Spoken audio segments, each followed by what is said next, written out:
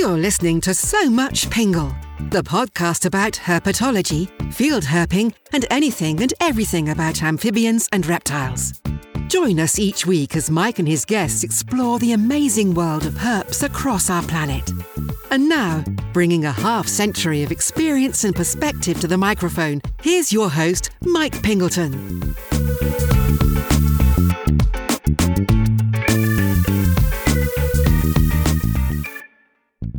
Hello there, everyone. Mike Pingleton here, and I am your host for these proceedings.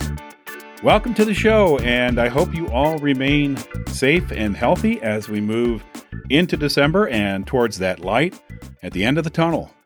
Hang in there, folks, and we'll all get there together.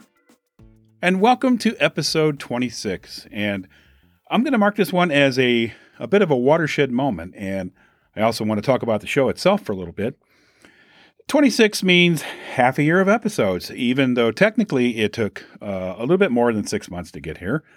And it's been a pretty interesting journey, and I've learned a lot along the way.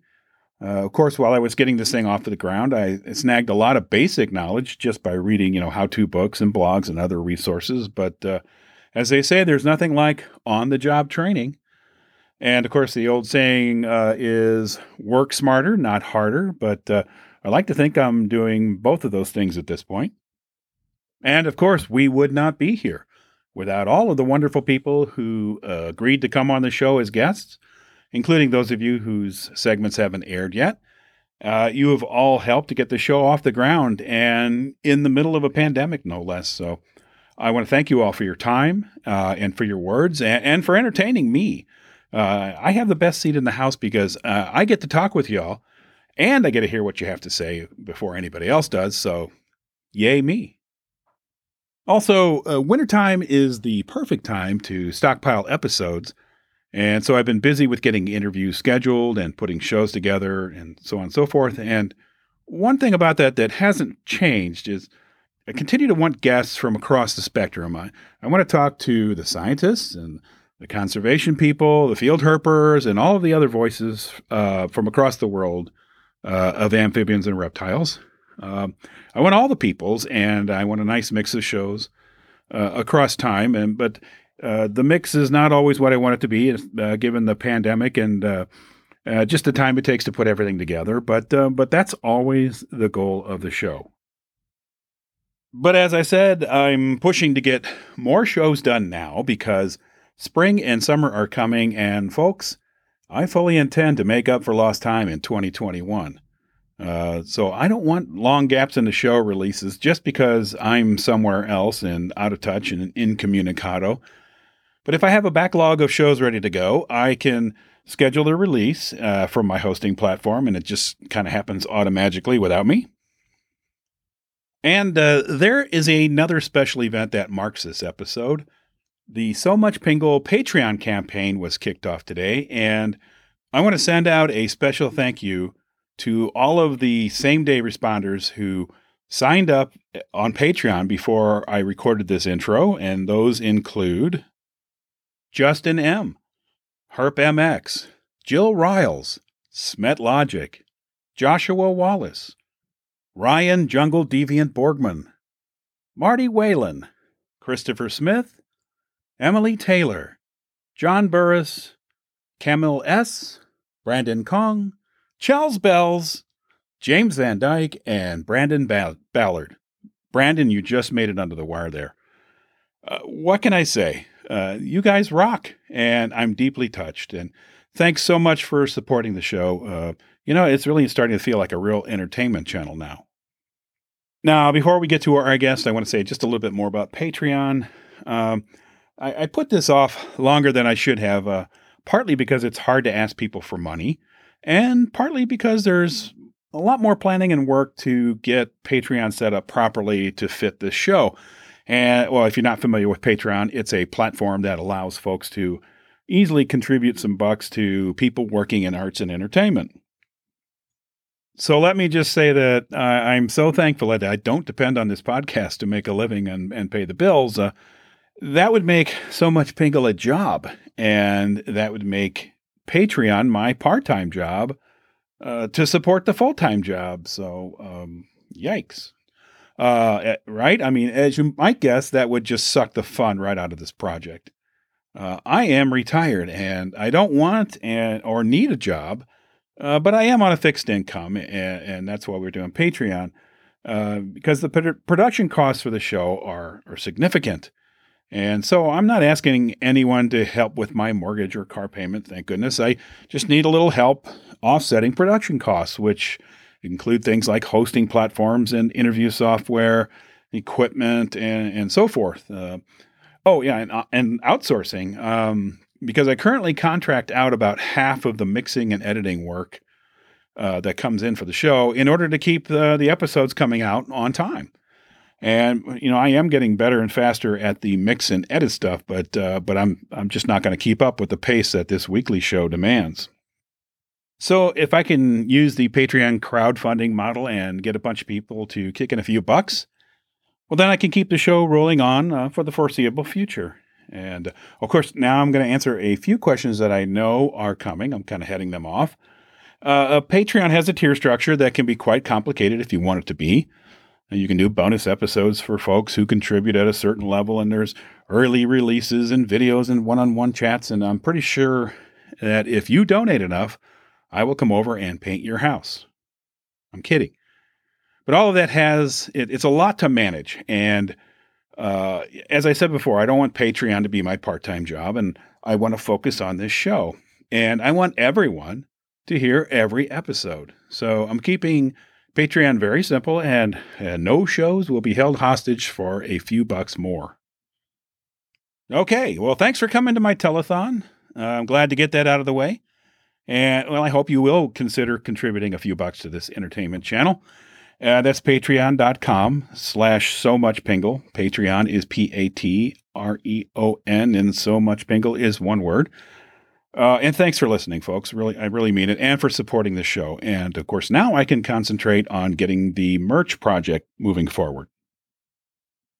Now let's get to this week's guest. Today we're talking with Scott Eiper, who's from the Brisbane area of Northeast Australia. And when it comes to herbs, Scott is a jack of all trades, and he and his wife Ty have a company called Nature for You. That's Nature for You with a number 4, and they engage in a number of activities that include survey work, educational outreach, both for kids and adults, and they do some wildlife consulting and a few other things. And Scott and Ty also have a number of book projects, some in print and some that are coming up that feature herbs. And so be sure to check out the show notes for more information on that. And I have a copy of the Frogs of Australia book that Scott co-authored with Peter Rowland, and man, it's a great little book, and it's the perfect size for use in the field. And when I do get to Australia, that one's going in my suitcase along with a few others. And of course, Scott is a herper interested in all of the Australian herpetofauna, and I have to say that while I was interested in visiting Oz and have been for quite a while, my chat with Scott really amped up my thinking and planning and my interest in. And maybe that's been bumped up the queue a little bit. So let's get to it.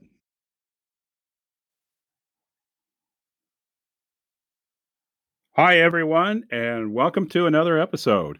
And today I'm speaking with Scott Eiper. Welcome to the show, Scott. Hi, Mike. How are you? I'm well. And you?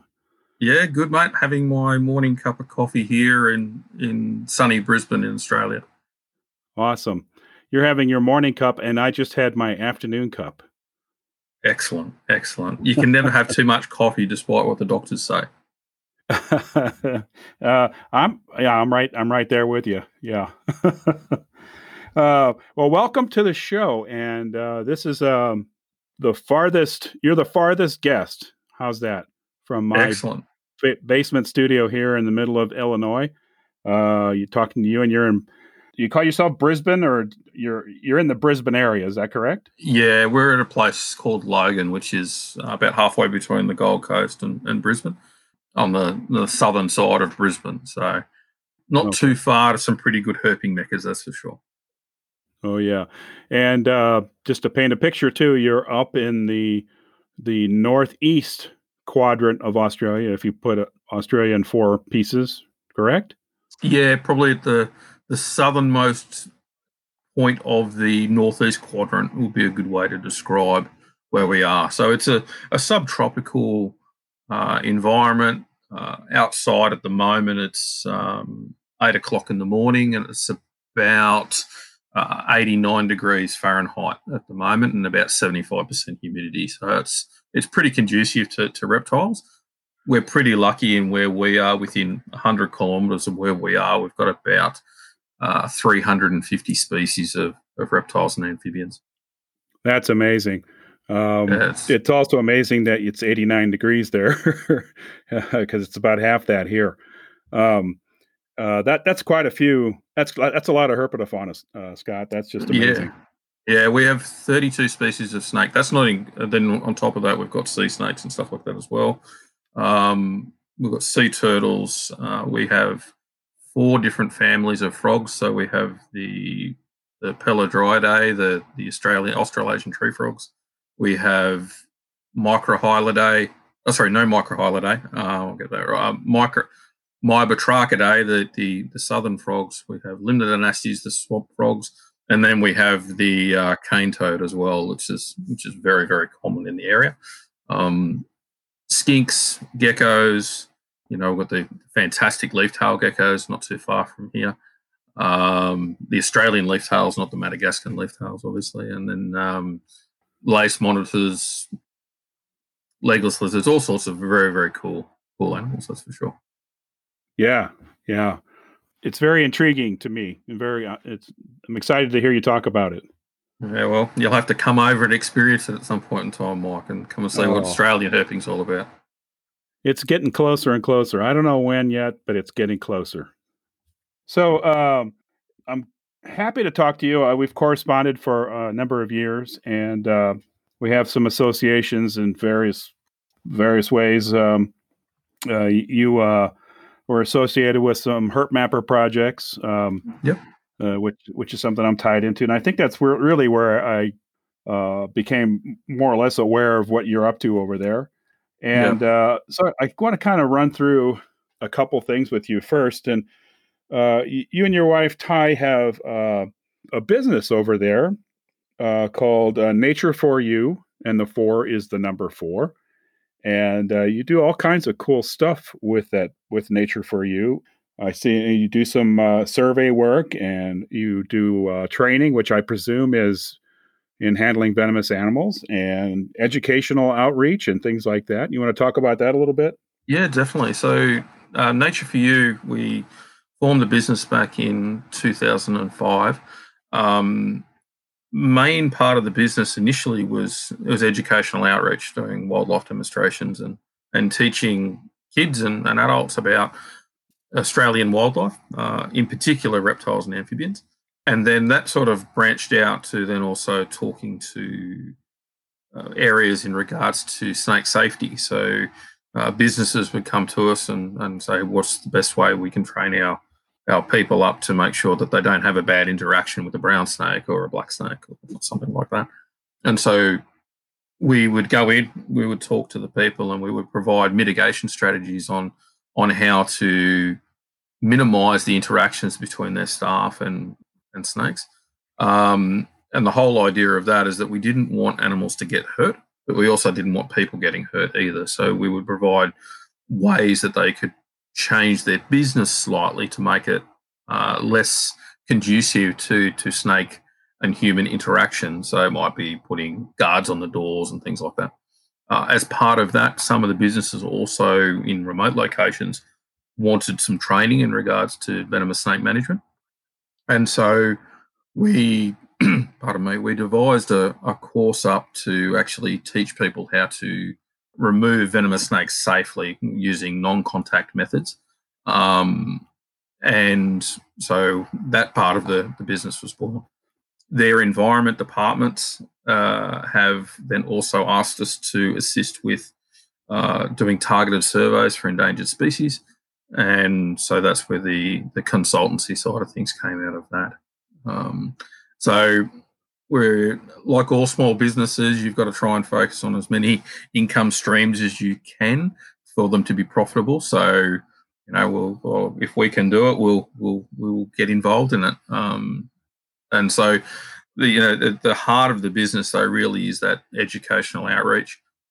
We were conducting emergency removals, but we've taken that away now. The science is pretty clear to show that emergency removals don't work. You're effectively sending the animal to its death in a lot of ways when you translocate many animals, if you're not translocating the animal within its normal home range. So we now try and provide strategies for businesses that don't have the need for translocation because the animals don't have that interaction with people in the first place. I got you. It's better just to clean up the business and seal it up and make everybody aware of what they're doing rather than try to find a new home for the animal. Yeah, and I suppose too the other side of that is that, if you've got a factory or that neighbours onto a creek line that's heavily bushed, you are going to have the odd snake that travels along that creek line. And so providing instruction to the employees as to what to do when they see a snake is a lot better than saying, all right, I'm going to move that snake. Because they only probably see 1 in 30 or 1 in 40 snakes that happens to travel through the back of that yard of that business anyway. And so by providing a strategy for the business as to how to behave around snakes as opposed to just removing the snake, it actually provides the business with a better strategy moving forward, that their staff are actually trained, they know what to do, and that they need to give the snake X amount of space and the snake will just move off on its own. I see. Maybe I'm not correct on this, but because all of your wildlife is protected, folks can't just walk out of the factory and go snake whacking. Those animals are protected and they have a right to exist too. And so are people a little more enlightened about snakes because of that protection? Look, it's an interesting point. People still kill snakes over here. There's no doubt about that. They feel threatened and they kill snakes. And I'm not really aware of anyone ever being charged for killing a snake here in Australia because they go to the judge and they say to the judge, well, I thought it was going to try and kill me, so I killed it instead. And the judge goes, oh, okay, fair enough, and they're okay. But it is a deterrent for a lot of people not to kill snakes, the fact that it is illegal. And it's very well known that it is illegal to kill snakes here. So it doesn't stop everybody, but for the most part, it's good. It's also a good tool too to explain to people that, hey, it's not a great idea to kill snakes because it's illegal. I tend to go with the fact that about 80% of people that are bitten by snakes here in Australia are trying to either catch or kill them. And if they don't try and catch it and they don't try and kill it, chances are they won't get bitten by it. That's kind of funny because it's kind of the same way here, right? If you don't mess with them, your chances of getting bit go way down. Yeah, I mess with snakes, so occasionally I get bitten, but I'm very, very cautious these days around venomous snakes and make sure that I don't get bitten by those. Well, and your circumstances are a little different from mine. If I walk out of my house on a fine morning in late April and I see a little snake on my sidewalk, I can bend down, scoop it up, and pick it up without any trepidation whatsoever. But you guys have the scales heavily weighing the other way in terms of what's safe to pick up and what's not safe to pick up. And I guess most of your snakes are not safe to pick up. Around here where I am, we have lots of dangerously venomous snakes here. We have some mildly venomous snakes, which in my personal case might as well be dangerously venomous anyway, which is something we might touch on later with regards to snake venom and anaphylaxis. But then at the same time, we do have the most common snake that's around my place is the carpet python. And so carpet pythons being fairly large snakes, fairly distinct, and fairly sedentary in their habits, do tend to be seen by a lot of people. And because they're seen by a lot of people, they are probably the most common snake in Brisbane backyards, followed by a colubrid, the green tree snake. Dendrolaphus punctulata. Again, a harmless species. And so those two harmless species are the two most common in Brisbane. The third is the eastern brown snake, Echidna textilis, which is a dangerously venomous snake and can be quite fast moving and quite spirited in its defense when people mess with them. Yeah. And you do a lot of work with the kiddos, right? You go to schools and do some educational talks there.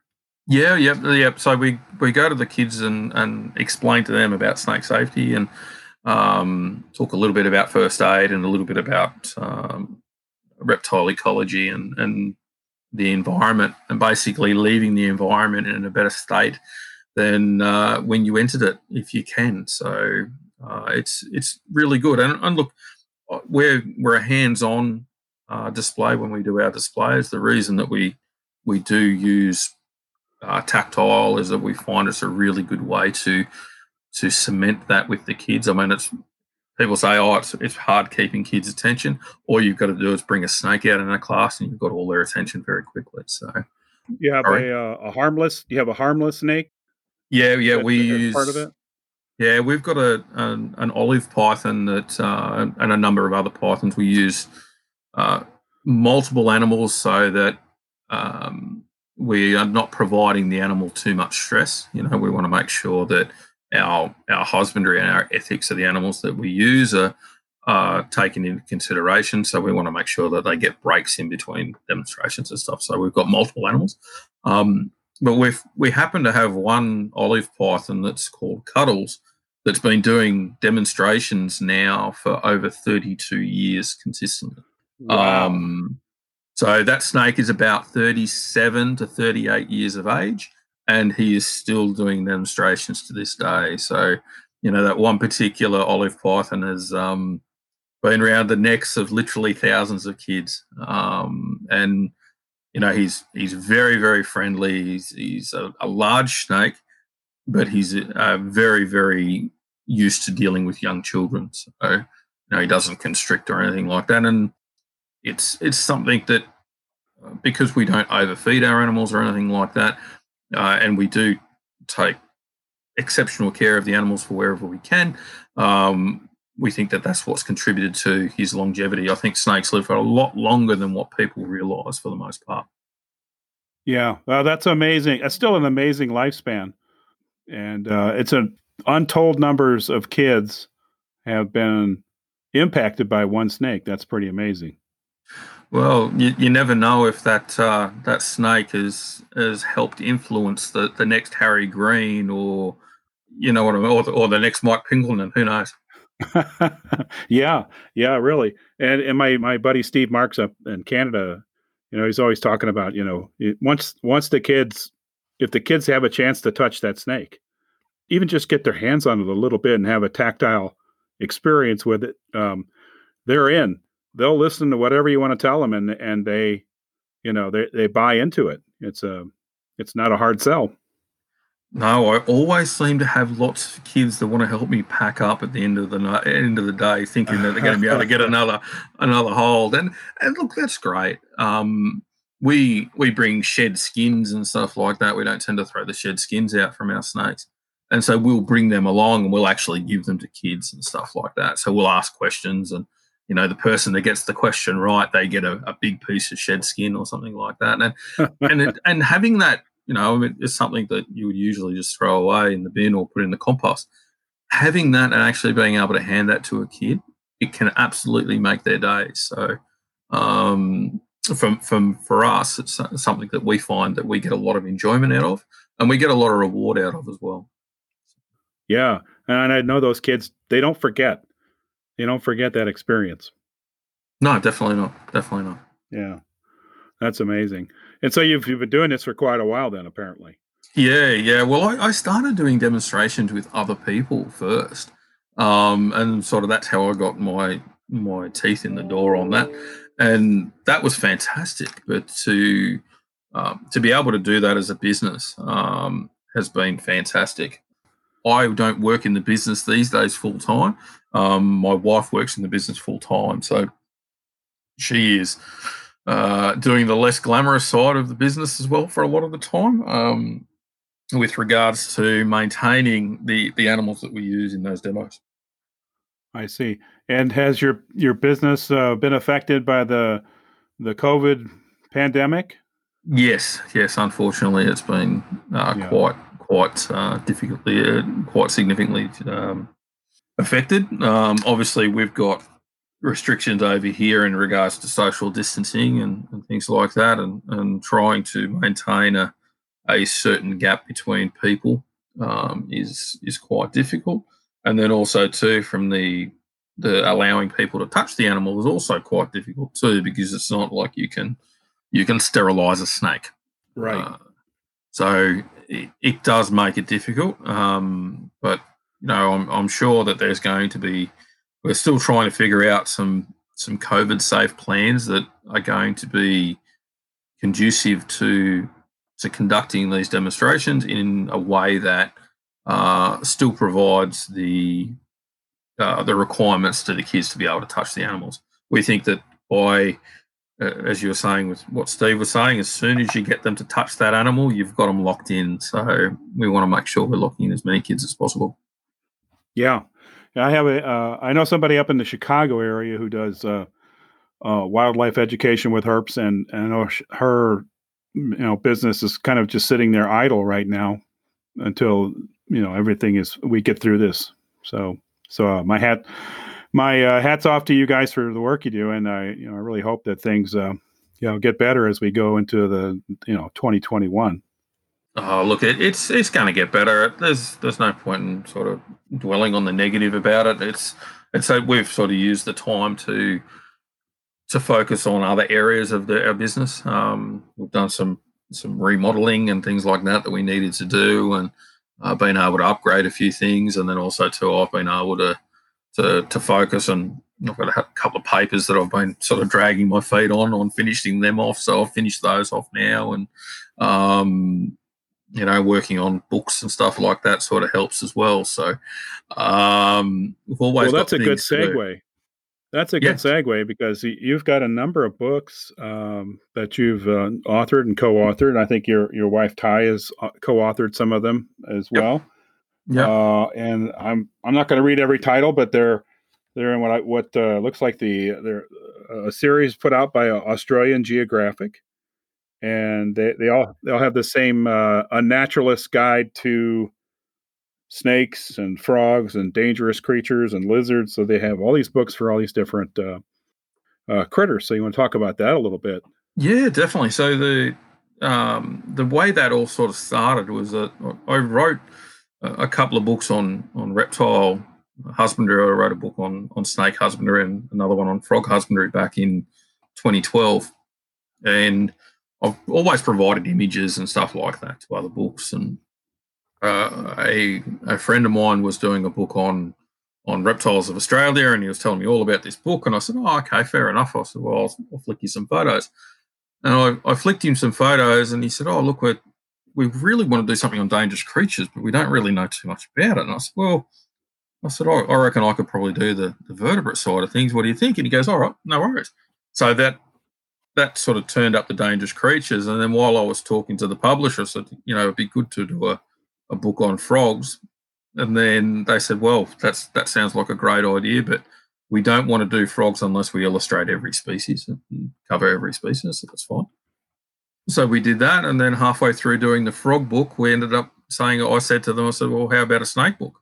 And they said, "Yep, that'd be fantastic." So Ty and I ended up doing the snake book as well. Logically, as we were doing the snake book, well, hey, we should probably do lizards too. So the lizard book is forthcoming. That'll be out in the first half of 2021. And so that's where we're at with those. But both the frog and the snake book have got photos of every single species and subspecies of Australian frog and snake in those. I'm going to have to get my hands on those. yeah, for sure. Well, we'll work out a bit of a deal. I've got to get your field herping book, so we'll figure something out there. Okay. But so the whole idea of those books was to they weren't so much aimed at the herpetologists. They were more aimed at Farmer Joe and who's got a snake in his backyard, or the scout group that saw a snake, or the bird watcher that happened to be wandering along and looked down at the ground and saw a snake.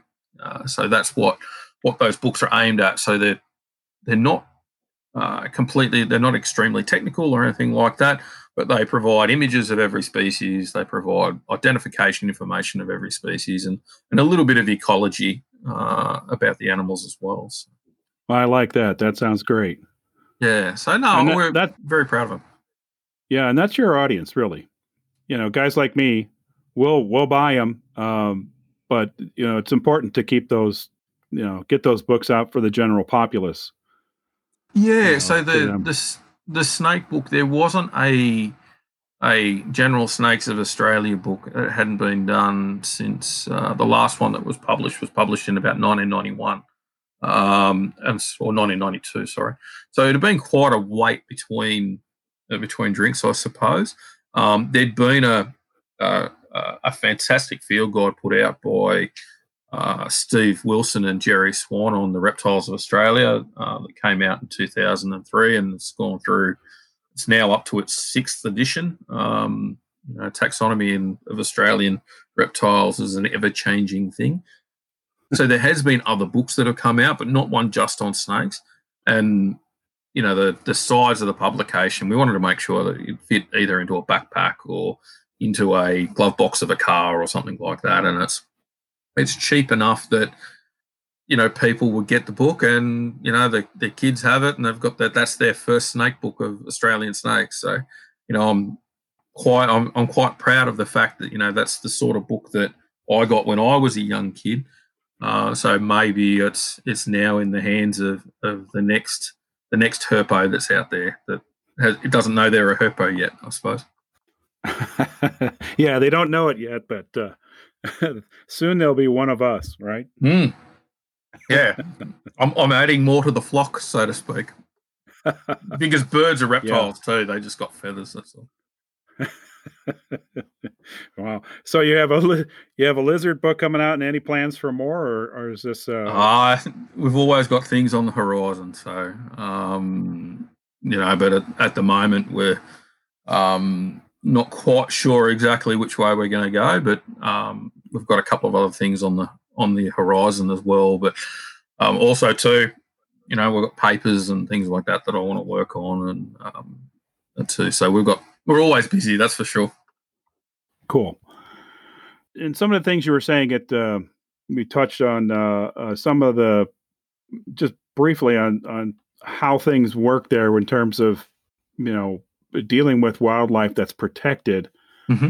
and how herpers operate in Australia. And I think that there are some similarities and some differences in how that goes. And you sent me a nice little, I want to call it a herping procedures / ethics guide for getting it done in Australia, which I thought was very interesting. And I noticed that you have some of the same, there were some similarities to how we do things over here in the States.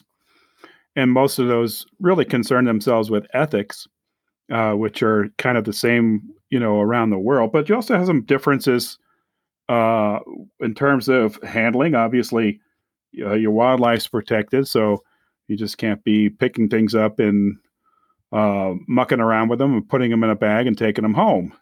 So I thought we could talk a little bit about some of that stuff too.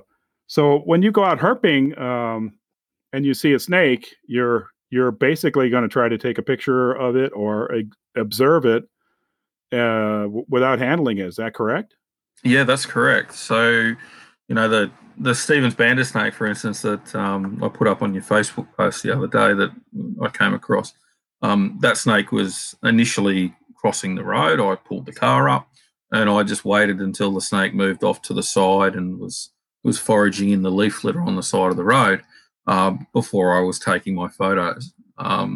So over here, we cannot touch the animal. We can't even interact with the animal over here, legally speaking. So that would include picking it up with a stick or actually physically picking it up with your hand. So it's actually illegal. You're not allowed to do that.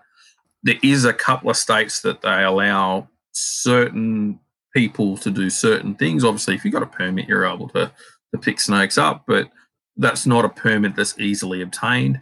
That permit has to go through an animal ethics committee. There's all sorts of things that have got to go through to give you a permit to allow you to pick up animals in the wild. And so for the most part, most people don't have permits, so to operate legally, they don't pick animals up, and they don't retard an animal from getting away. They don't pose the animal for they're not allowed to pose animals for pictures and things like that. That's not to say that people don't do it, but technically, or the legal definition, they shouldn't be doing that for the most part.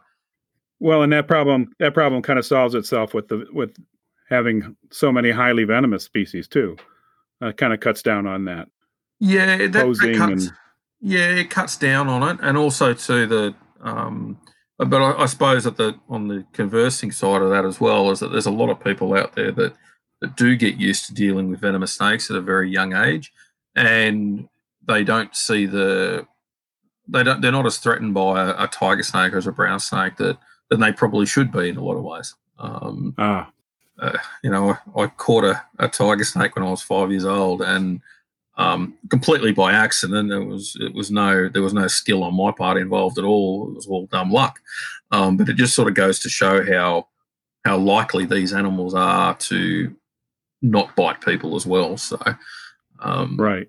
But also, too, I don't know about yourself, but I actually find that the in situ photos that I get of herps are something that are much more enjoyable. I really love running around with a camera and stalking dragons and skinks and stuff like that. Sometimes you might have a stick in the way and you might have something not sitting exactly the way you like it, but that just gives you more drive to get another photo of that species. And frogs as well. I don't think you can pose frogs that well. I always find that frogs sit much more naturally when they haven't been touched or disturbed. Yeah, I agree with that. And sometimes if you get too close, they hop away, and usually when they hop to a new location or jump to a new branch or something, they have a more interesting pose anyway. So there's really no need to touch them. Yeah, and it doesn't matter if it's got a little bit of dirt on its back. If the frog's got a little bit of dirt on its back, well, so be it. That's fine. That's how the frog was when you saw it. It provides a much more realistic image of that animal. I have to agree with you because I'm a big frog chaser from way back, and you find these things on a branch at night, and they got stuff on them.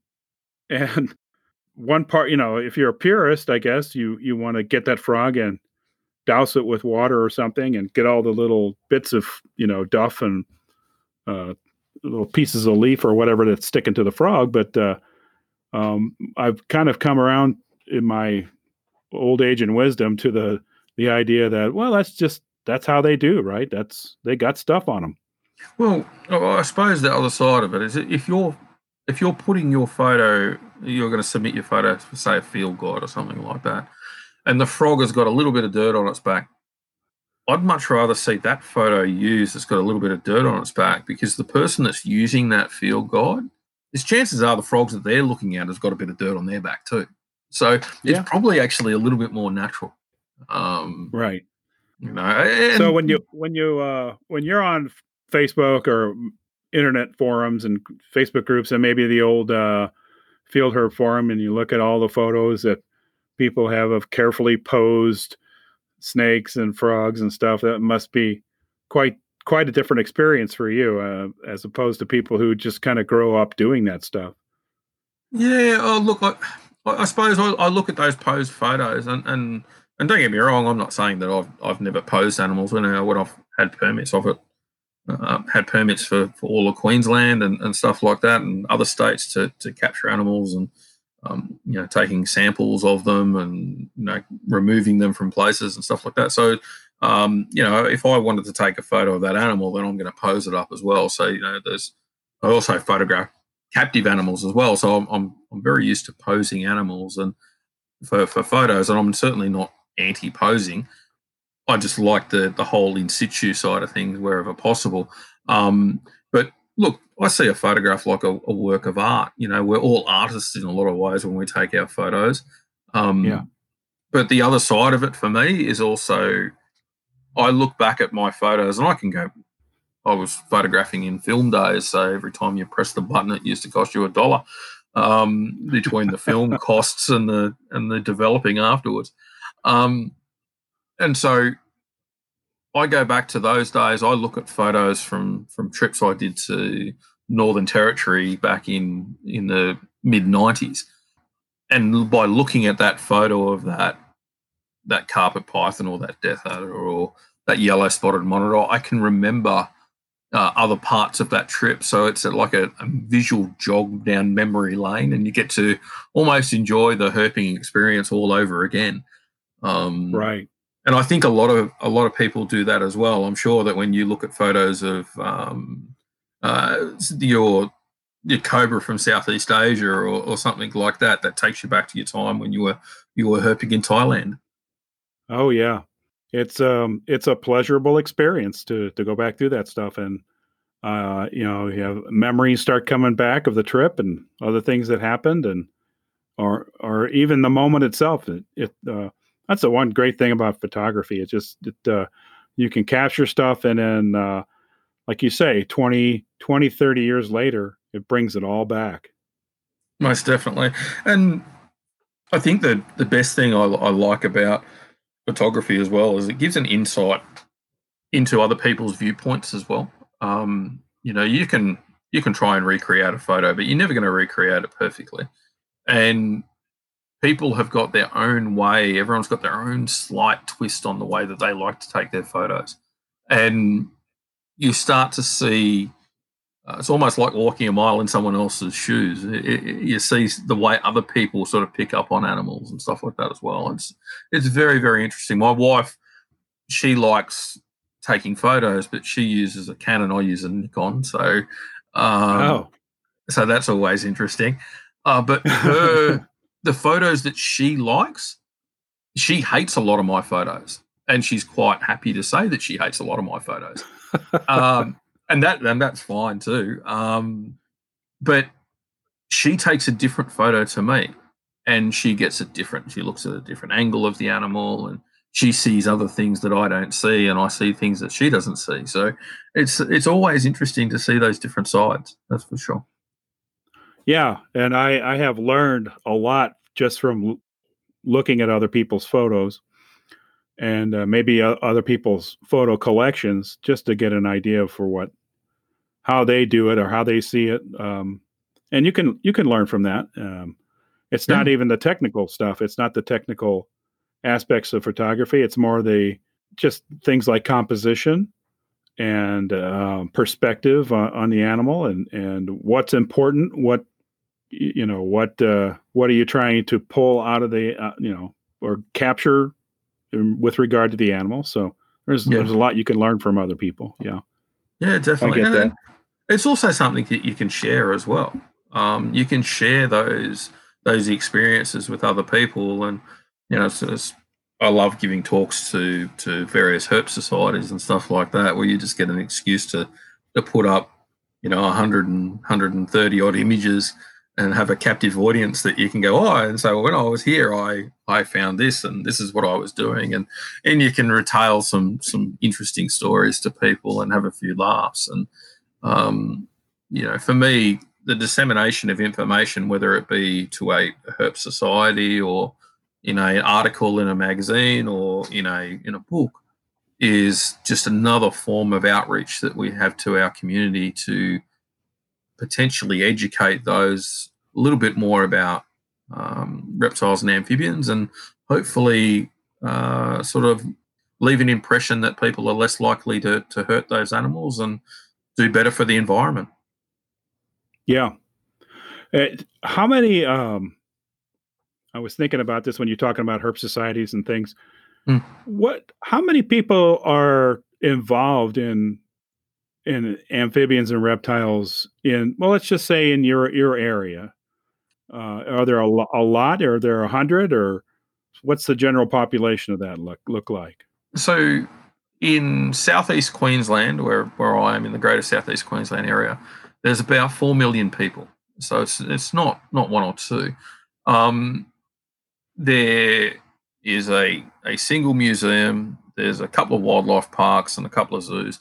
Then you've got some ecology companies and some fauna people and all the rest of it. There's probably around maybe 100 herpetologists / ecologists in the Brisbane area that are employed, and then for private keepers and enthusiasts and stuff like that, that are active in the herp community. There's probably a couple of hundred, and then other people that are just keeping a bearded dragon or a carpet python as a pet. There's probably quite a few thousand of those, but the community over here seems to be much smaller than what there is over in the US and other parts of the world. Why that is, I'm not quite sure. Yeah, I'm just kind of curious. And I asked the same question recently to, I don't know if you know him or not, Jeroen Spijbroek from Belgium. And, I've heard of the name. You know him, and I asked him the same question about herper densities in Europe, and there's not a lot of them over there. There's some, but not like the United States. The United States just kind of popped over here in the past decade or so, and we have quite a few people out there now doing it, and it's becoming more like birding. There's more and more people getting involved with wildlife over here in Australia that are looking to see wildlife. So there's quite a few groups over here that do wildlife tours. You've got these pteropod type twitching people that, a pteropod for lack of a better term is a mammal, a bird, a reptile, and an amphibian. And so they have these lists of all of the various species, and they want to go out and see as many as they can. I quite like the idea of that. It's an interesting way to go out and see animals, as long as they're not causing any damage to the environment. But we are seeing a greater number of groups that are going out to look at animals. Now, it might also be due to social media, in that everybody seems to put whatever they're doing on social media up, and there's these groups on social media, and as you and I are both herpers, we tend to see what's going on in the herper groups. And so while there may have always been lots of people out there herping, we're now sort of shown more people herping by people putting up their photos and things like that. Yeah, I mean, and that's to be expected in this. With the technology we have, it's you can be standing there watching the whale and then sending somebody a picture or a video of it, as it happens. So.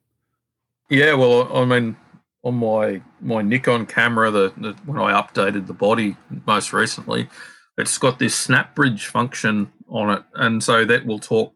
It will send the photo from the camera directly to my phone within a couple of minutes of me taking the image, and then you can be putting it up on social media a few minutes later if you so desired. So it's technology is pretty amazing things. The fact that I don't have to worry about my memory card having a meltdown and losing photos from a trip, particularly with species that are really hard to find, is a really nice thing to have in the back pocket. Yeah, really. As far as herping in other parts of the country, do you get around much to the other areas? You talk about going up to the Northern Territories. Do you do that very often, or? I sort of get all over Queensland. I mean, Queensland's a massive area. You can drive for 3,000 kilometers or 2,500 kilometers in Queensland and still be in Queensland. So it's a pretty significant sized place. But I do get down to New South Wales, South Australia, Victoria. I've been over to Western Australia, WA, Tassie. I've been all over Australia chasing various bits and pieces. So generally speaking, when I'm going to a different state, I'm targeting particular species and to try and see. And for me, I'm usually targeting the small range endemics wherever possible, because the way I figure it, you'll see the big stuff at the same time when you chase those little endemics. Yeah. Over here, we call that bycatch. Yeah, definitely. The big ones are bycatch. So, people want to go out and see, they might want to go and see an Oenpelli python or something like that. Well, Oenpelli pythons might be your main target, but you're going to see all these interesting skinks and geckos and stuff like that while you're there as well. So, target habitat type. I have a feeling when I get over there, I'm going to spend a lot of time with a long lens with all these skinks and lizards. I think you're going to really enjoy yourself when you eventually get over here. The herping here in Australia is amazing. We've got a relatively large suburban block, and we've had 6 species of snake on our block. This is on our block alone, and about 10 species of lizard and 6 species of frog we've had on our block. So it's not a bad place to be, that's for sure. Yeah, when I look at the logistics of coming over there, and it's like, well, where do I want to go, and what do I want to see? And obviously, there are some critters that are the the gems that everybody wants to come over and see. They want to see the Moloch, and there's pythons that are on people's list and things like that. So it makes it kind of hard to figure out where are you going to go, and what are you going to try to get, and how far are you willing to drive, and how long can you stay? And I suppose the beauty of Australia is that it's a pretty easy place to get around. Don't get me wrong, you can get yourself into trouble very, very easily, but the people are very friendly. The infrastructure is extremely good. So if you wanted to come over or hire a car and go for a drive, it's really not too hard at all. The fact that it's English speaking and all the rest of it makes it nice and easy. Don't ask me to show you a Moloch, though. I've found 17 dead on road animals. I've never found a live one. Oh. They're one of my unicorns, unfortunately. Oh, that's too bad. I feel for you. That's heartbreaking. I think a tear is going to roll down my eye when I finally see a live one in the field. That's for sure. They're absolutely amazing little critters, so I love them. But I only see them find them smushed. Hard to take sometimes. Yeah, considering everybody sees them, bar me. Everybody sees them in huge numbers, bar me. So it's just one of those things. So they occur close by where you live, or I'm not sure the range of these things. No, so they're more of a central. Yeah, they're Central Australian species. Yeah. As the crow flies, they're about 1,200 kilometres away from me. So it's not a 5-minute trip down the road. No, but you can jump on a plane and 4 or 5 hours later you're in Moloch country and you give them a crack, I suppose. But yeah, it's just one of those animals. I haven't done a hell of a lot of herping in Central Australia either. I've done most of my stuff has been on the eastern seaboard, but there's still quite a few places I'm yet to get out and go chasing critters here too. So there's lots of gems out there that for either time or finances or both, I haven't had a chance to get to yet. I understand. I can't remember which country is larger, Australia or the United States, but we both live in large places that it's really difficult to see everything and go everywhere. Yeah, definitely. Just because of distance. Yeah, distance, and I suppose too. We it's for us, it's time is a big thing as well. For us to try and get away as well, we've got a fairly large collection of animals that we use for our demonstrations. So it's not like we can just go, oh yeah, we're going to go away for a week. We need to work out the logistics of going away for a week, but then also to making sure that the animals are all looked after properly. And you can't just go, oh, can you just come in and look after the dozen taipans that we have here? It's not an easy thing to do. That's for sure. You can't see me, but my eyebrows just went way up. Talking about taking care of taipans. So, yeah. Wow. Look, they're okay. They're just like goldfish. You don't pick them up. Oh, wow. And so, let me talk to you for a minute about this. You have to have permits to have these animals, and they're you have them for education and whatnot. But do you have to jump through a lot of hoops to do that? Yeah. So my last license application. We have to. In my case, we've got a biosecurity license, which allows us to do demonstrations to the public. So it's a higher level of license than just your private keeper. But we have species management plans for every single one of the species that we have. We have emergency procedures. We have bite protocols. We have escape protocols. We have every document under the sun. We have protocols for husbandry. We have protocols for feeding. And so all of those documents need to be provided to the licensing body for approval before you are granted your permit. So to give you an idea, we've got my last license application was about 430 pages worth of docs. Holy cow! Holy cow! We're quite detailed in our submission. We go a little bit overboard on what we need to. There's a lot of repetition because the management of a collet snake is almost identical to the management of a spotted black snake, but you still need to provide that information. So it's a significant document that you produce that you send across to them. But at the same time, if people want to keep these animals in captivity and they want to do things properly, then they should do them. They should actually provide this documentation. And I don't think it should be as easy as just paying your money across to a government agency and ticking a few boxes and getting your permit. There should be some checks and balances there. Right. Does somebody inspect your facility? Yeah. Or do you have to provide?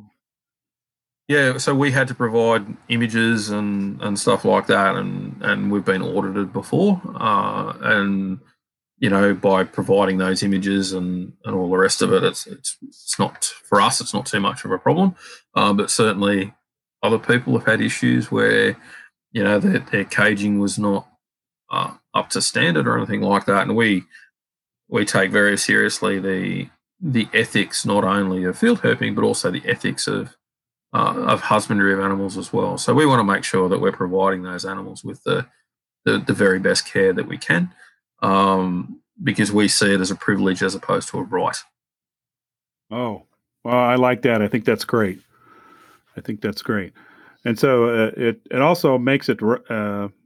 I can't imagine there's a lot of people that have captive elapids, for example, just because of all the paperwork and all the work you have to do to get there.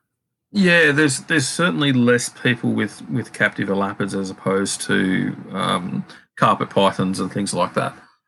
At the same time, there still is quite a few people that keep them here, and we're a supporter of people keeping venomous snakes privately, provided that they do it in a safe manner. Okay, and for the folks out there that you mentioned keeping like a bearded dragon, they also have their permits and protocols for that? Yeah, certainly do. They've got permits and stuff like that. The permits for keeping a bearded dragon or a carpet python or something like that are much easier to obtain. It's basically they pay some money to a government department and they keep the animals. We also have there's animal welfare legislation over here that they not only have to abide by the regulations for wildlife, but they also need to abide by the animal cruelty regulations. So there's codes of practice and things like that on how to heat an enclosure, temperatures, humidity, lighting, all that sort of stuff. So all that information is out there. And, for the most part, people look after animals well. Good. Well, let me ask you, too, about importing reptiles and amphibians from other countries. Now, obviously, the cane toad has not gone well over there. So I imagine it's very difficult to get, or probably impossible to get, any kind of wildlife. Yeah, for a private individual, it's functionally impossible to import any wildlife or export any wildlife out of the country, which I think is certainly the importation. I don't think that anyone should be allowed to import animals here. Some museums, some zoos, and some universities have been able to bring in live wildlife for various reasons, but they've obviously had to obtain permits from the federal government and the state governments on how to do that. There's quarantine procedures and all the rest of it. So Right. it's certainly a very long-winded process, and with lots of checks and balances, and so it should be.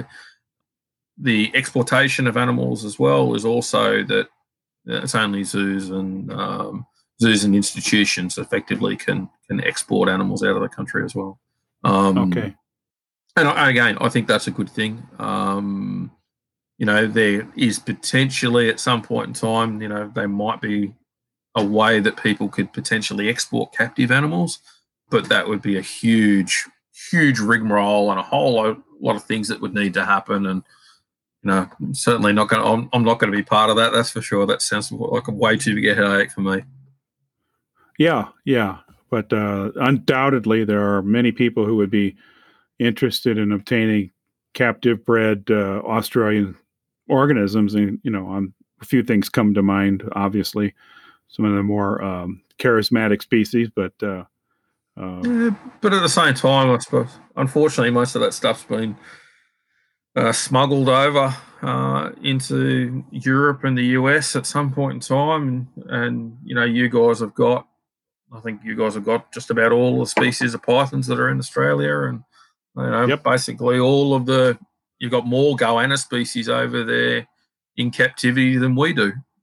There's quite a few of the, for instance, the Glouts rock monitor, the long-tailed rock monitor, has been bred in the US for many, many years, but it's almost not kept in captivity over here until recently. So, but this is a field herping podcast. Let's talk about field herping. This is much more interesting rather than talking about bloody captive animals. The one thing I love about your podcast, Mike, is it's got next to nothing to do with captivity, and we have animals essentially in captivity for educational purposes. We do enjoy them as well, but I'd much rather be a field herper, that's for sure. So well, me too, and I made a conscious decision. It really wasn't much of a decision for me to leave the captive herps out of it. I've kept things, and I have a herd of redfoot tortoises that I've had for going on 3 decades now. But this is what I'm interested in. Yeah, and that's plenty big enough for me. I don't need I really don't need to get into captive herps because I've got plenty to talk about and no end of people to talk to like yourself. So look, I suppose the one advantage of having captive elapids is it does keep my handling skills on point, so to speak, when it comes to dealing with things. But I can imagine. But at the same time, I mean, it's also led to me likely becoming allergic to snake venoms through my management of captive animals. So, I've developed anaphylaxis from some proteins in snake venom, and that reared its ugly head out in the field when I was bitten by a mildly venomous snake that I had captured, and it promptly bit me on the finger, and I thought, well, it's only a medically insignificant species. What more could it do? And 20 minutes later, I'm struggling to breathe and all the rest of it. So I put those photos up in when I deliver talks to herp societies of me going into anaphylaxis, which a friend of mine quite happily took as he nervously was laughing as he was taking the photos as we were trying to rush back to the hospital. And the whole idea of me putting up those photos is to sort of impart the other side of herping when it all goes wrong, I suppose, particularly to young people. Not to assume that just because it's medically insignificant doesn't mean to say it may not hurt you at some point in time. That's a very good point too, and I've recently come around to that point of thinking as well, and not necessarily. I mean, I've had a one small bite from a rear fang snake, but just the idea that some of these things that we sort of wave off, these snakes that we wave off as, oh, they're not, like you say, medically significant, may not be, and it may vary from person to person how they react to them. Yeah, I mean, even things like the Trodon, the hognose snakes that you guys have over there, they're a rear-fanged natricine species that do have venom, and if they happen to get a decent chew on, then eventually you might get a reaction to it. If you get lots and lots of bites from hognoses or garter snakes or something like that, who knows what's going to happen? That foreign protein in your body is still a foreign protein, and if your immune system decides to have a significant response to it, you can be in all sorts of trouble.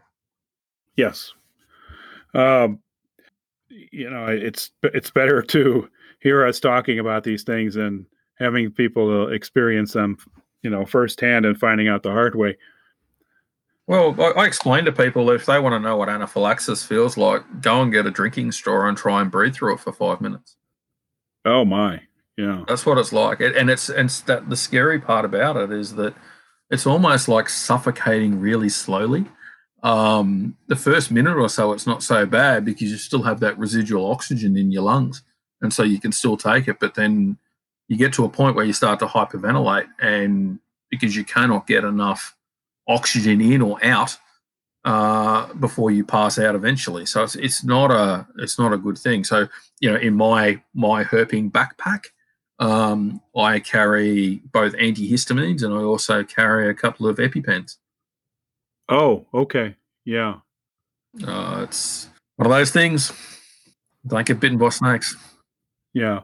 When I go to Peru, we also have EpiPens on hand just in case, when you're 100 kilometers from anywhere and somebody has a reaction like that. That's good to have a couple of those hanging around.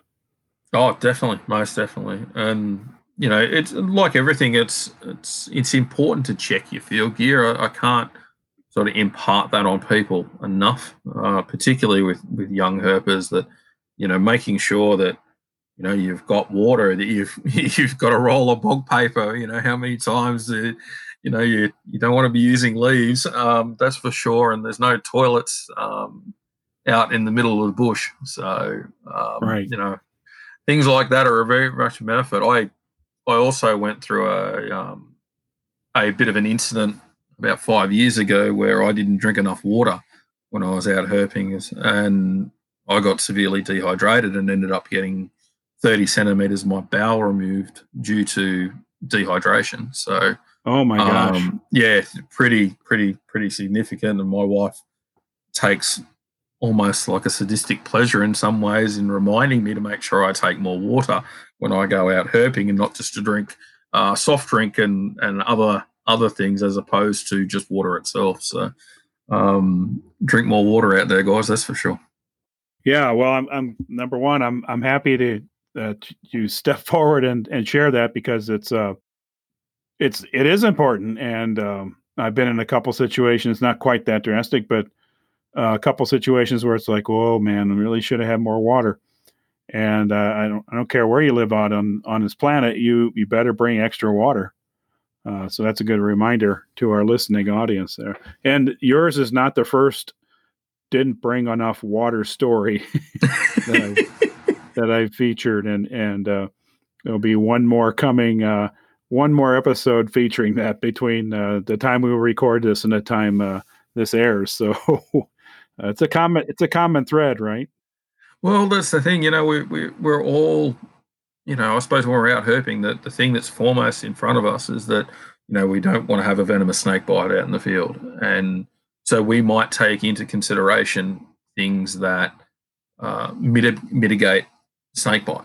So whether it be making sure you have compression bandages in Australia for our snakebite first aid, or whether you're whatever other means that you use over in the US for snakebite. You think about that. You don't tend to think about sprained ankles or broken legs or anything like that. Like was walking up a waterfall in the rainforest. It was about a 17-kilometre hike into this particular site that I was going into.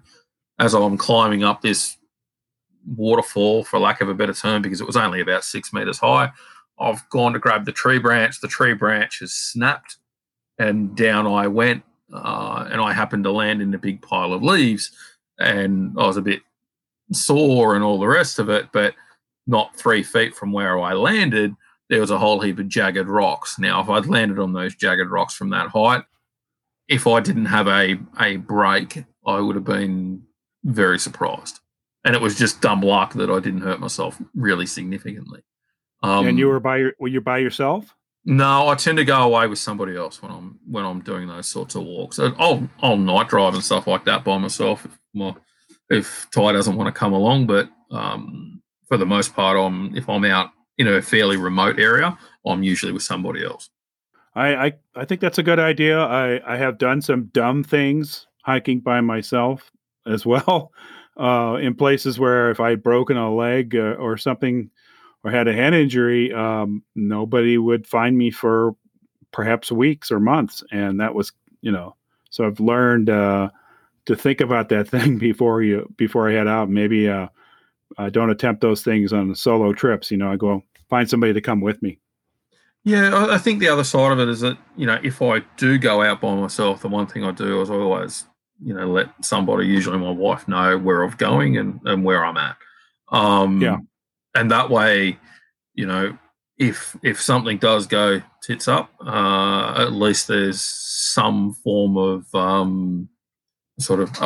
he was here and I hadn't heard from him for 2 days. I think you need to go and have a look. Yeah. Hopefully it doesn't ever get to there, but hooping with somebody else is good fun too. More fun than other people. Well, yeah.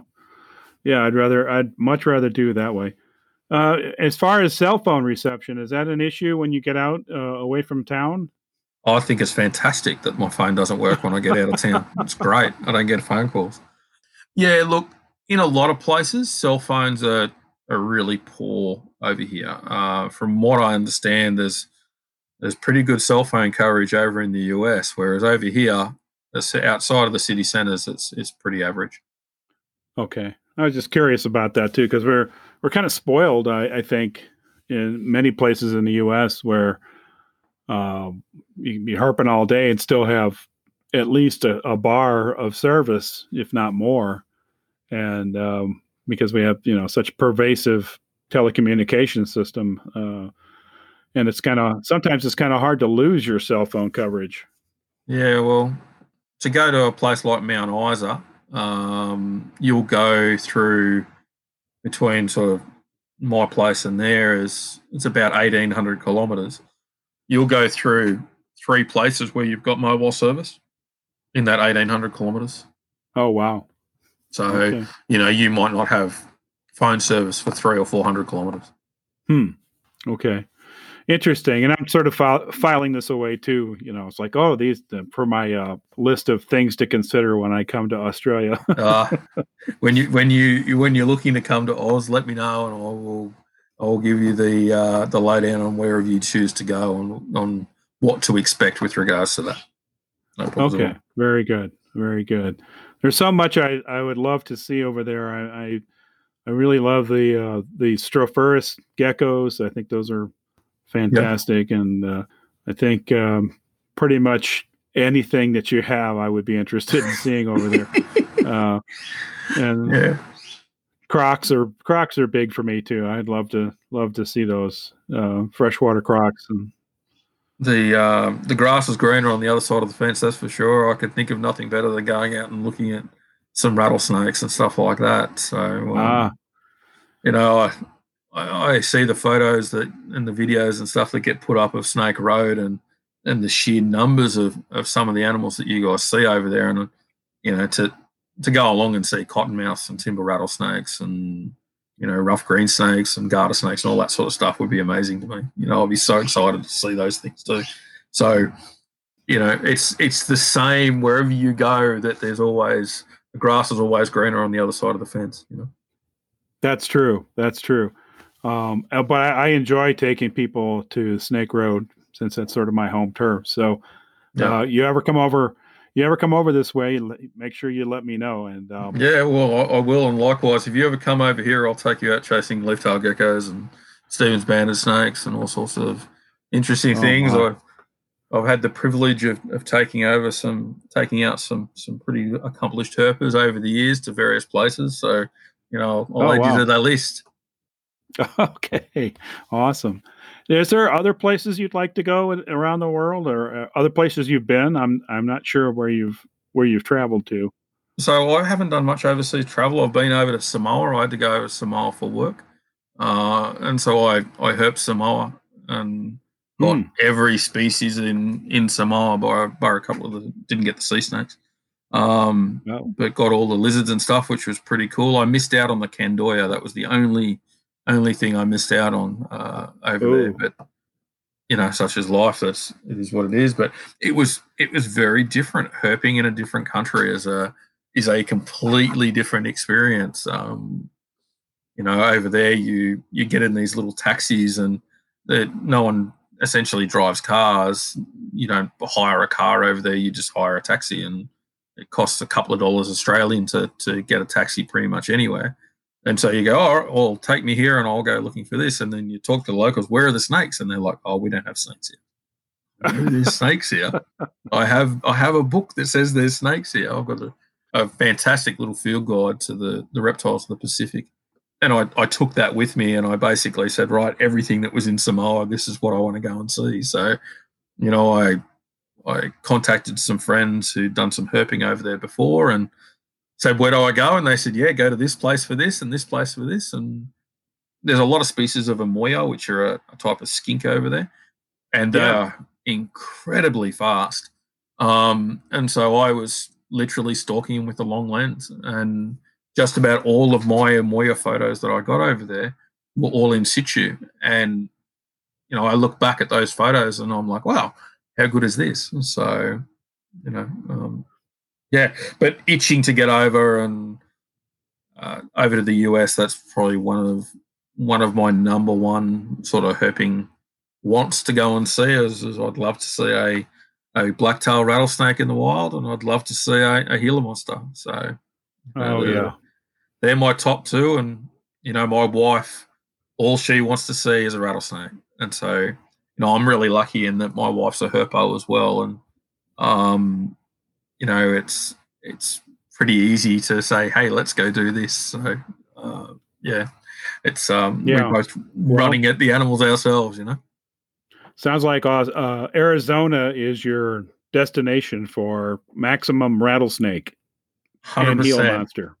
100%. Well, COVID sort of stuffed us, but we had a trip planned, and that was going to be the trip that we were going from San Diego across to Arizona and into Texas, and then back again, sort of thing, back into Cali. So we were going to go down to the Chiricahua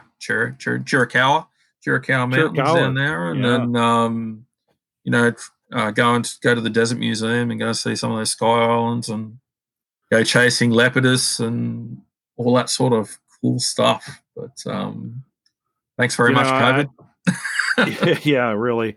And I hear you talking about it, and I'm like, yeah, that all sounds great to me. Sounds pretty good.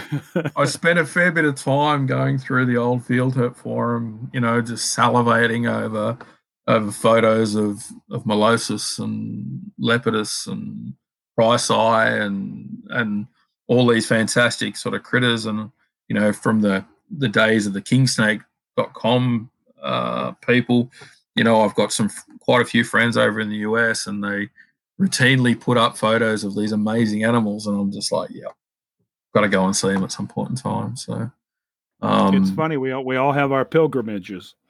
100%. And a bushmaster. For me, that's probably the number one exotic species of snake for me to go and see. So at some point in time, going down and chasing a Lacheus would be something absolutely amazing as well. Yeah, that's big game right there. That's right. It's like an 11-foot long death adder. Yeah, there. I've seen a few, and it doesn't get old. And you get those 6-7 footers. They're just impressive animals. It's just it's not like your wiggly little leptotyphlops or it's hard to believe they're the same same classification of organisms. Yeah, definitely. I mean, majestic animal. Yeah, I suppose. I mean, I've worked with taipans now for 24 years. I've had taipans for, so it's you get used to being around big, large, fast-moving elapids and dangerously venomous snakes, and you then look at something like a bushmaster, and for me, it's got nothing to do with how venomous the species is or anything to do with that. There's no machoism or anything like that. It's just this amazing sort of in some ways, in my mind, it's almost the very upper echelon of any of the pit vipers in North America. It's in South America, in that they've evolved to lay eggs as opposed to having live birth. They've got these huge animals that have got these horn-like scales almost, where they've got these projections on them to allow the water to get away from them, so they stay drier and they don't have they've got that sort of thing for humidity. It's a big pit viper that's happens to be a very attractive species as well. It's amazing animal. King of the rainforest. Yeah, and what, Silent Fate as its name as well. Like, how good is that? Yeah. It's like the king cobra, there's this mystique. There's certain large serpents, venomous serpents, the taipan has it as well. They have this mystique that carry around with them, and it sort of amplifies our vision of what the animal is, Yeah, definitely. I'd love to say a king cobra in the wild too, as well. It's me too. I was talking to Ron Whitaker about it, and I took him out herping over here, and he said, you've got to come over to Agumbe and come and see us where we track the kings and go out radio tracking with the Agumbe Rainforest Lodge over in the southwestern India and the Western Ghats have got this.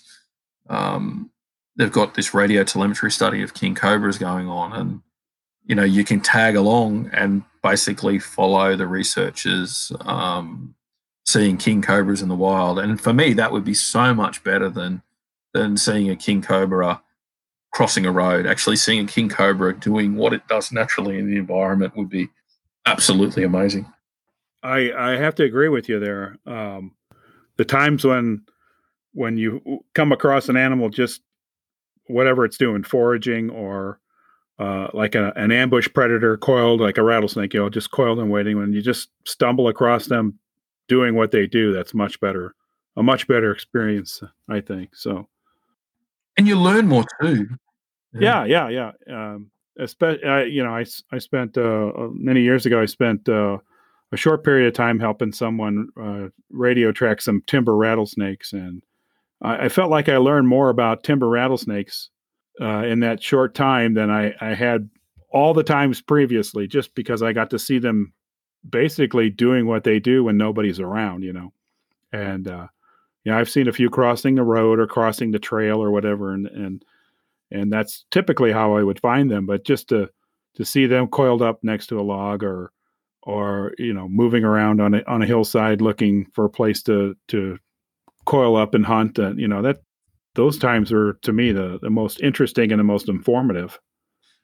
I think too, as you get older as well, you start to be more cognizant of watching the animal as opposed to having to capture it to get a photo or whatever. And so you're much more willing to, okay, there's that there's that red-bellied black snake. Okay, and well, you see it, and you quietly creep up to it to try and get a photo, but then the snake decides to move off. And if you keep some significant distance between you and the snake, you can actually watch that snake and see what that snake's doing. And I watched a red belly not too long ago hunting along a stream, and he was going along the edge of the stream, and he'd stick his head in underneath rocks, trying to flush out tadpoles and things like that from underneath the rocks in the stream.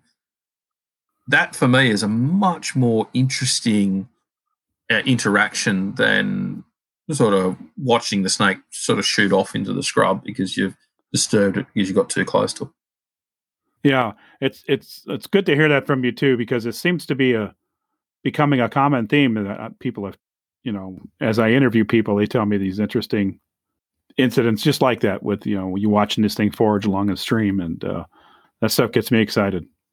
Yeah, definitely. It's a fantastic thing. The leaf-tailed geckos over here are very common in the rainforest in some locations, and we use a technique over here called eye shining a lot.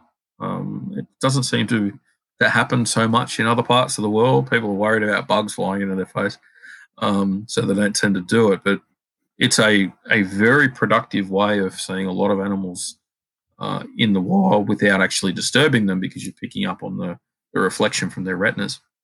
And, you've got these little baubles of light off out in the distance, and you go along, you walk up to them, you see these animals sitting in situ.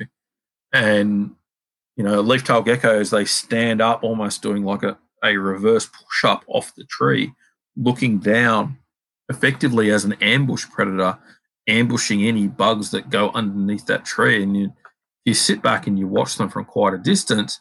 Every now and then you'll actually see them take a bug or a beetle off the tree trunk, which is amazing to watch. Now that's cool. Yeah, I could get into that. yeah. There are the carphodactylid geckos, the leaf-tailed geckos, and the thick-tailed geckos, and are absolutely amazing animals here. Do you have a favorite? Is it snakes the big thing for you, or are you just a generalist? I have favorites in all of them, but red-bellied black snakes are something that I absolutely love, and taipans also too. Coastal taipans are fantastic as well.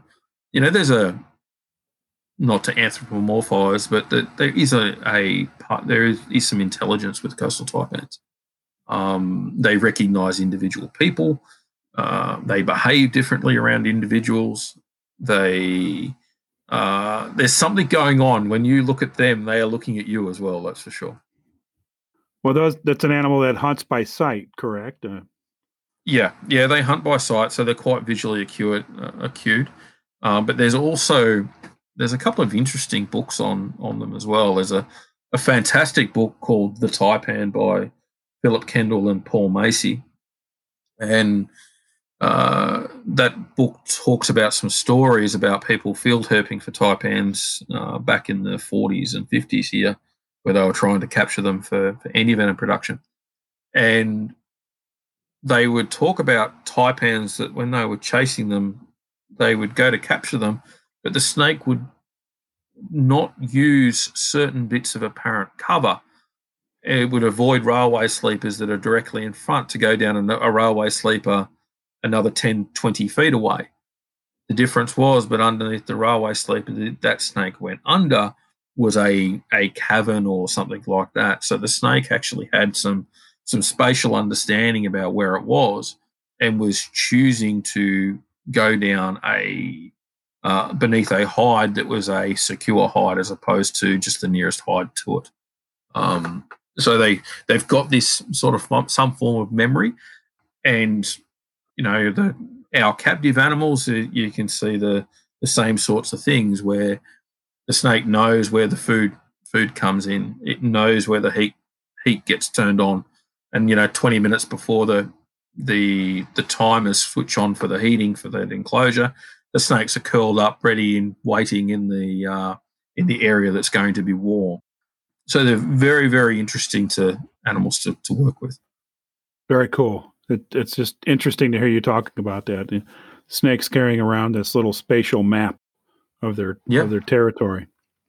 Yeah, and I think that there's more snakes actually have got that than what people realise as well. If you look at some of the ways that I'm sure that when you've seen animals over the years, you've gone, well, why did it do it like that? And then you sort of start to realise, oh, these animals might actually have some knowledge. The other thing that you'll tend to find is that they'll usually bask in the same places at the same times of year as well. So, you might go back to you might have a log along Snake Road or something like that there's usually a copperhead or a cottonmouth or something like that basking at the edge of. Chances are sometimes it's the same snake that knows that that's a good basking site or it's a good refuge or whatever. Yeah, I've known a couple cottonmouths that way, where I would see the same individual in basically the same, same few square meters of an area. They would be there, either basking or foraging or whatever. And it puts me in mind too of a time when I encountered this is over in Indiana, was state next over for me, and I was with a couple other guys, and we encountered a big racer, which is a non-venomous colubrid over here. Yeah. And we encountered the racer, and so we're like a pyramid, the three of us, and the racer is sort of in the middle, and it had an open escape route to one side, but instead it kind of went between two of us, and they're pretty fast, so it went right to a tree, around the side of the tree, and it was just gone. And so we went over and looked behind the tree, and there's a little hole, in the ground at the base of the tree. And so, that was probably, I don't know, maybe 10, 12, feet away. But that snake knew where that hole was. And so knew where he wanted to go. And I suppose it's exactly what I was saying before about the taipans, where they do actually have sort of some spatial memory. And I suppose that leads back to one of the reasons why I'm so against trying to sort of translocate animals out of places, because they do have a memory of where things are. And there is papers in regards to hibernacular for various rattlesnakes and stuff like that haven't done well when they've been translocated because they can't find the place to overwinter. Yeah, when you do get to the United States and you go to Arizona, I hope you get to hook up with my buddy Brian Hughes, who does the rattlesnake relocation. I think you guys could have a pretty good conversation about relocation, because he has to work extra hard and go the extra mile to make sure that the animals get relocated in appropriate habitat. And the whole concept of these little baby neonate rattlesnakes that really haven't established any territory, and they end up in all kinds of goofy places because they're just tiny. They don't know anything yet. They haven't established themselves, and so they end up in all kinds of interesting places. And they have to find good places for them to live outside of people's houses and stuff. And of course, they're big on keeping the snakes out of the property, and they do a lot of mitigation work. Yeah, I've certainly, I listened to the podcast that you did with Brian, sort of at the start of the start of the podcast that you were doing, and it was very, very interesting. I really like the idea of preventing the snakes from coming into the property in the first place, and providing that barrier, because you're preventing the animal from coming in, and so that the animal then doesn't become a threat and doesn't have that negative impact with the owner, and the snake chooses to go where it wants to go, as opposed to us trying to make a decision based on the ecology of that species for it. Yeah, and it's a complicated issue, to be sure. Yeah, I don't think it's quite as simple as what some people think. Some people think that you can capture a snake and basically just move it and it'll be okay. If you take such a bare bones approach to it, for a lot of cases, you might as well put the animal out of its misery now, because it's going to have a slow and painful death. So, yeah, you certainly can't put it in a place where it won't, where it can't get water or can't, get out of the elements, things like that.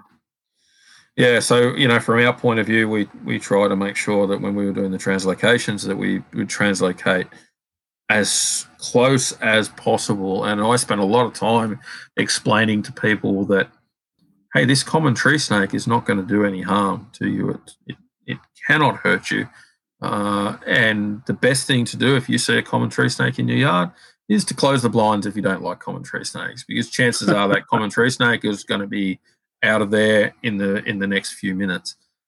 With regards to carpet pythons, while carpet pythons don't prevent elapids from coming into people's properties, carpet pythons do eat rats and mice.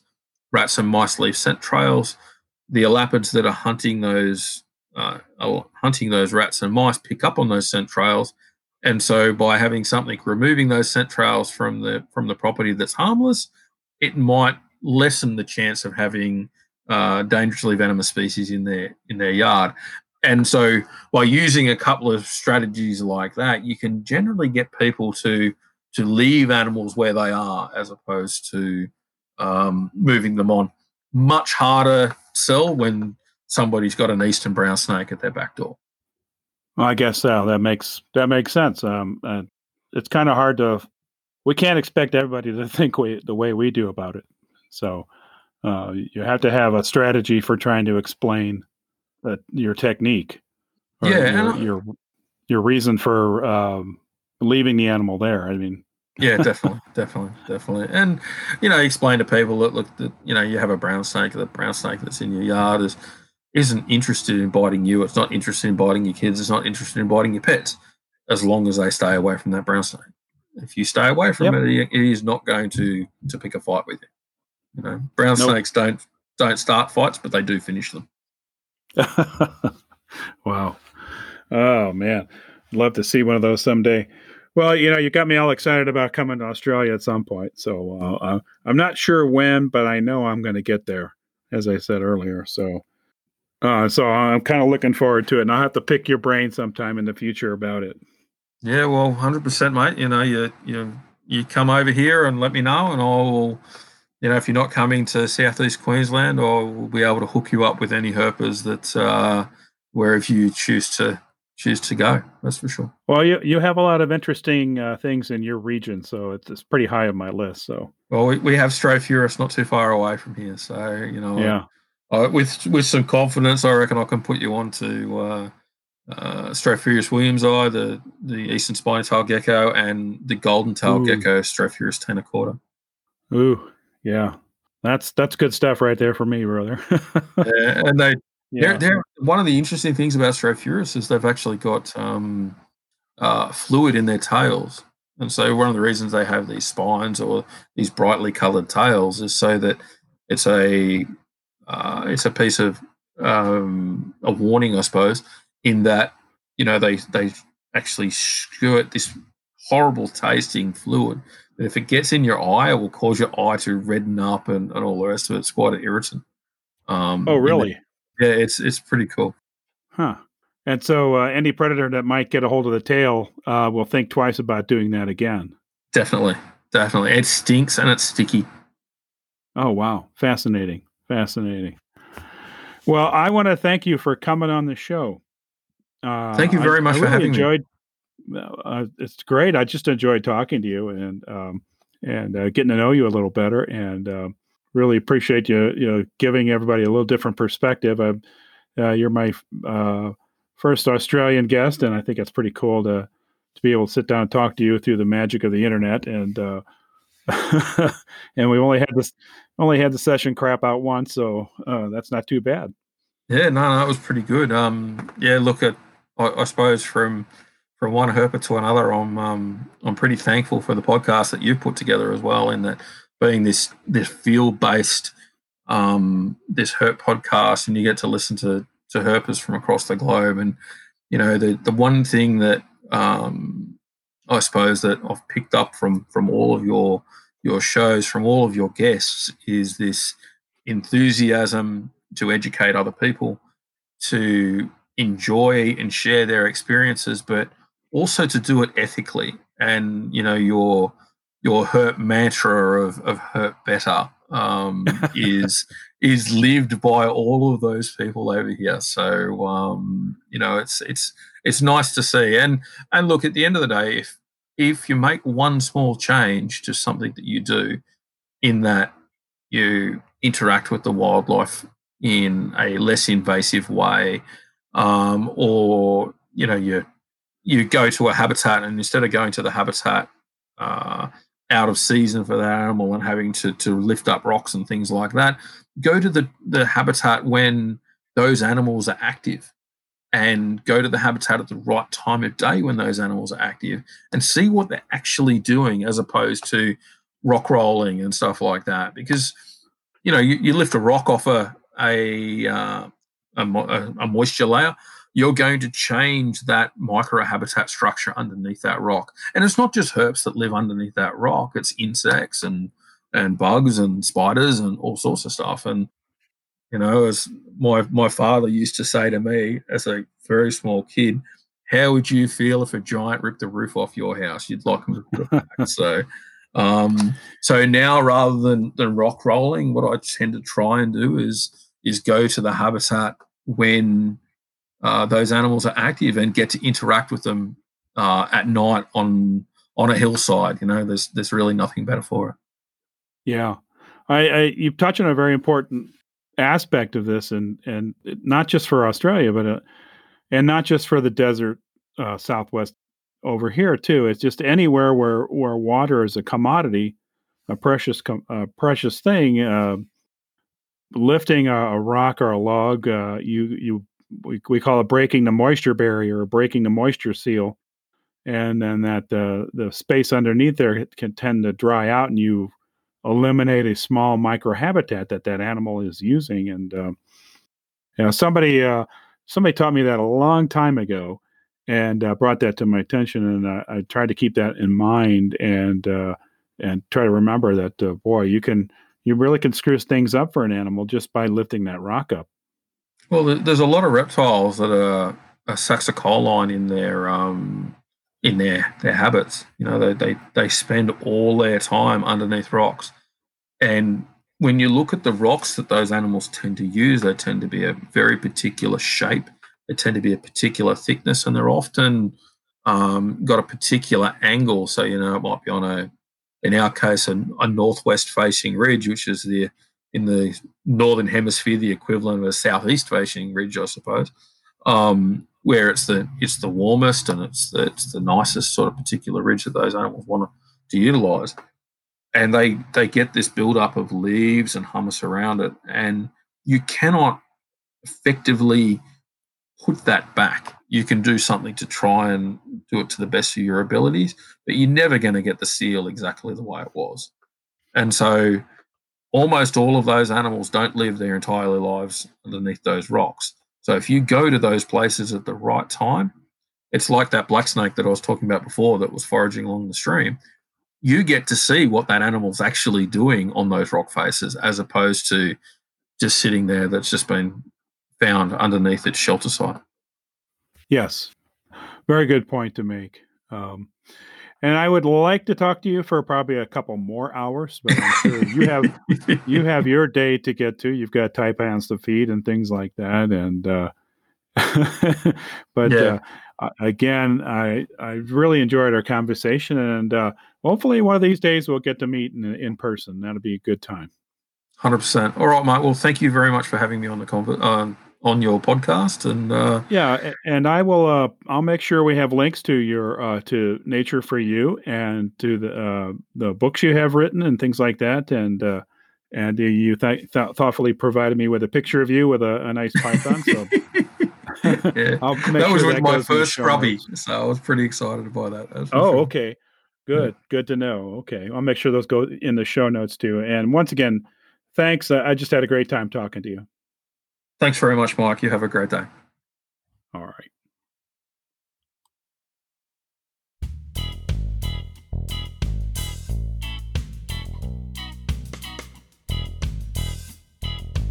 That's it for episode 26. I want to thank my guest, Scott Eiper, for coming on the show. I really enjoyed our conversation, Scott, and hey, maybe one of these days I'm going to show up on your doorstep or at least appear in your general vicinity. And thanks once again to all the folks who support the show via Patreon. And if you'd like to contribute a few bucks to keep the show rolling, visit patreon.com/SoMuchPingle. That's all one word, SoMuchPingle. And before I go, I want to remind everyone that you can find all of the recorded episodes and show notes at SoMuchPingle.com. And you can also join the So Much Pingle Facebook group and follow the show. And along with all of that, you can email me directly at somuchpingle@gmail.com. I'd love to hear from you. And in the meantime, please take good care of yourselves. And don't forget to herp better.